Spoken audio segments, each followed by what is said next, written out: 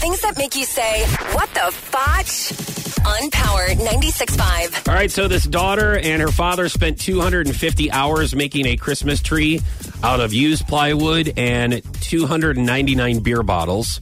There are 9 different types of beer on the tree. A PVC pipe functions as the tree trunk, while bottlenecks hang from holes in the plywood that are secured in place with trash bag ties. I gotta find a picture of this. Would this be acceptable in your house? In my hometown, it would be. Of Forsyth. Yes. Everybody be like, hey, how'd you make that? that's beaching. How'd you... So you and your dad did that? Damn.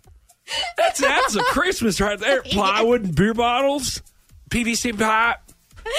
Holy cow. Man. So, yeah, no, this wouldn't be acceptable in your house because it wouldn't match with all the white decor. Right. Now, if there were white tree. bottles, we may be... Perhaps that would be okay. I may consider it, yes. I would not want to spend 250 hours making this tree. I can tell you that much. However, this is how I would help this daughter and her dad. Yes. I would drink the 299 beer bottles to make sure they're empty so they can hang on the tree. What the fotch?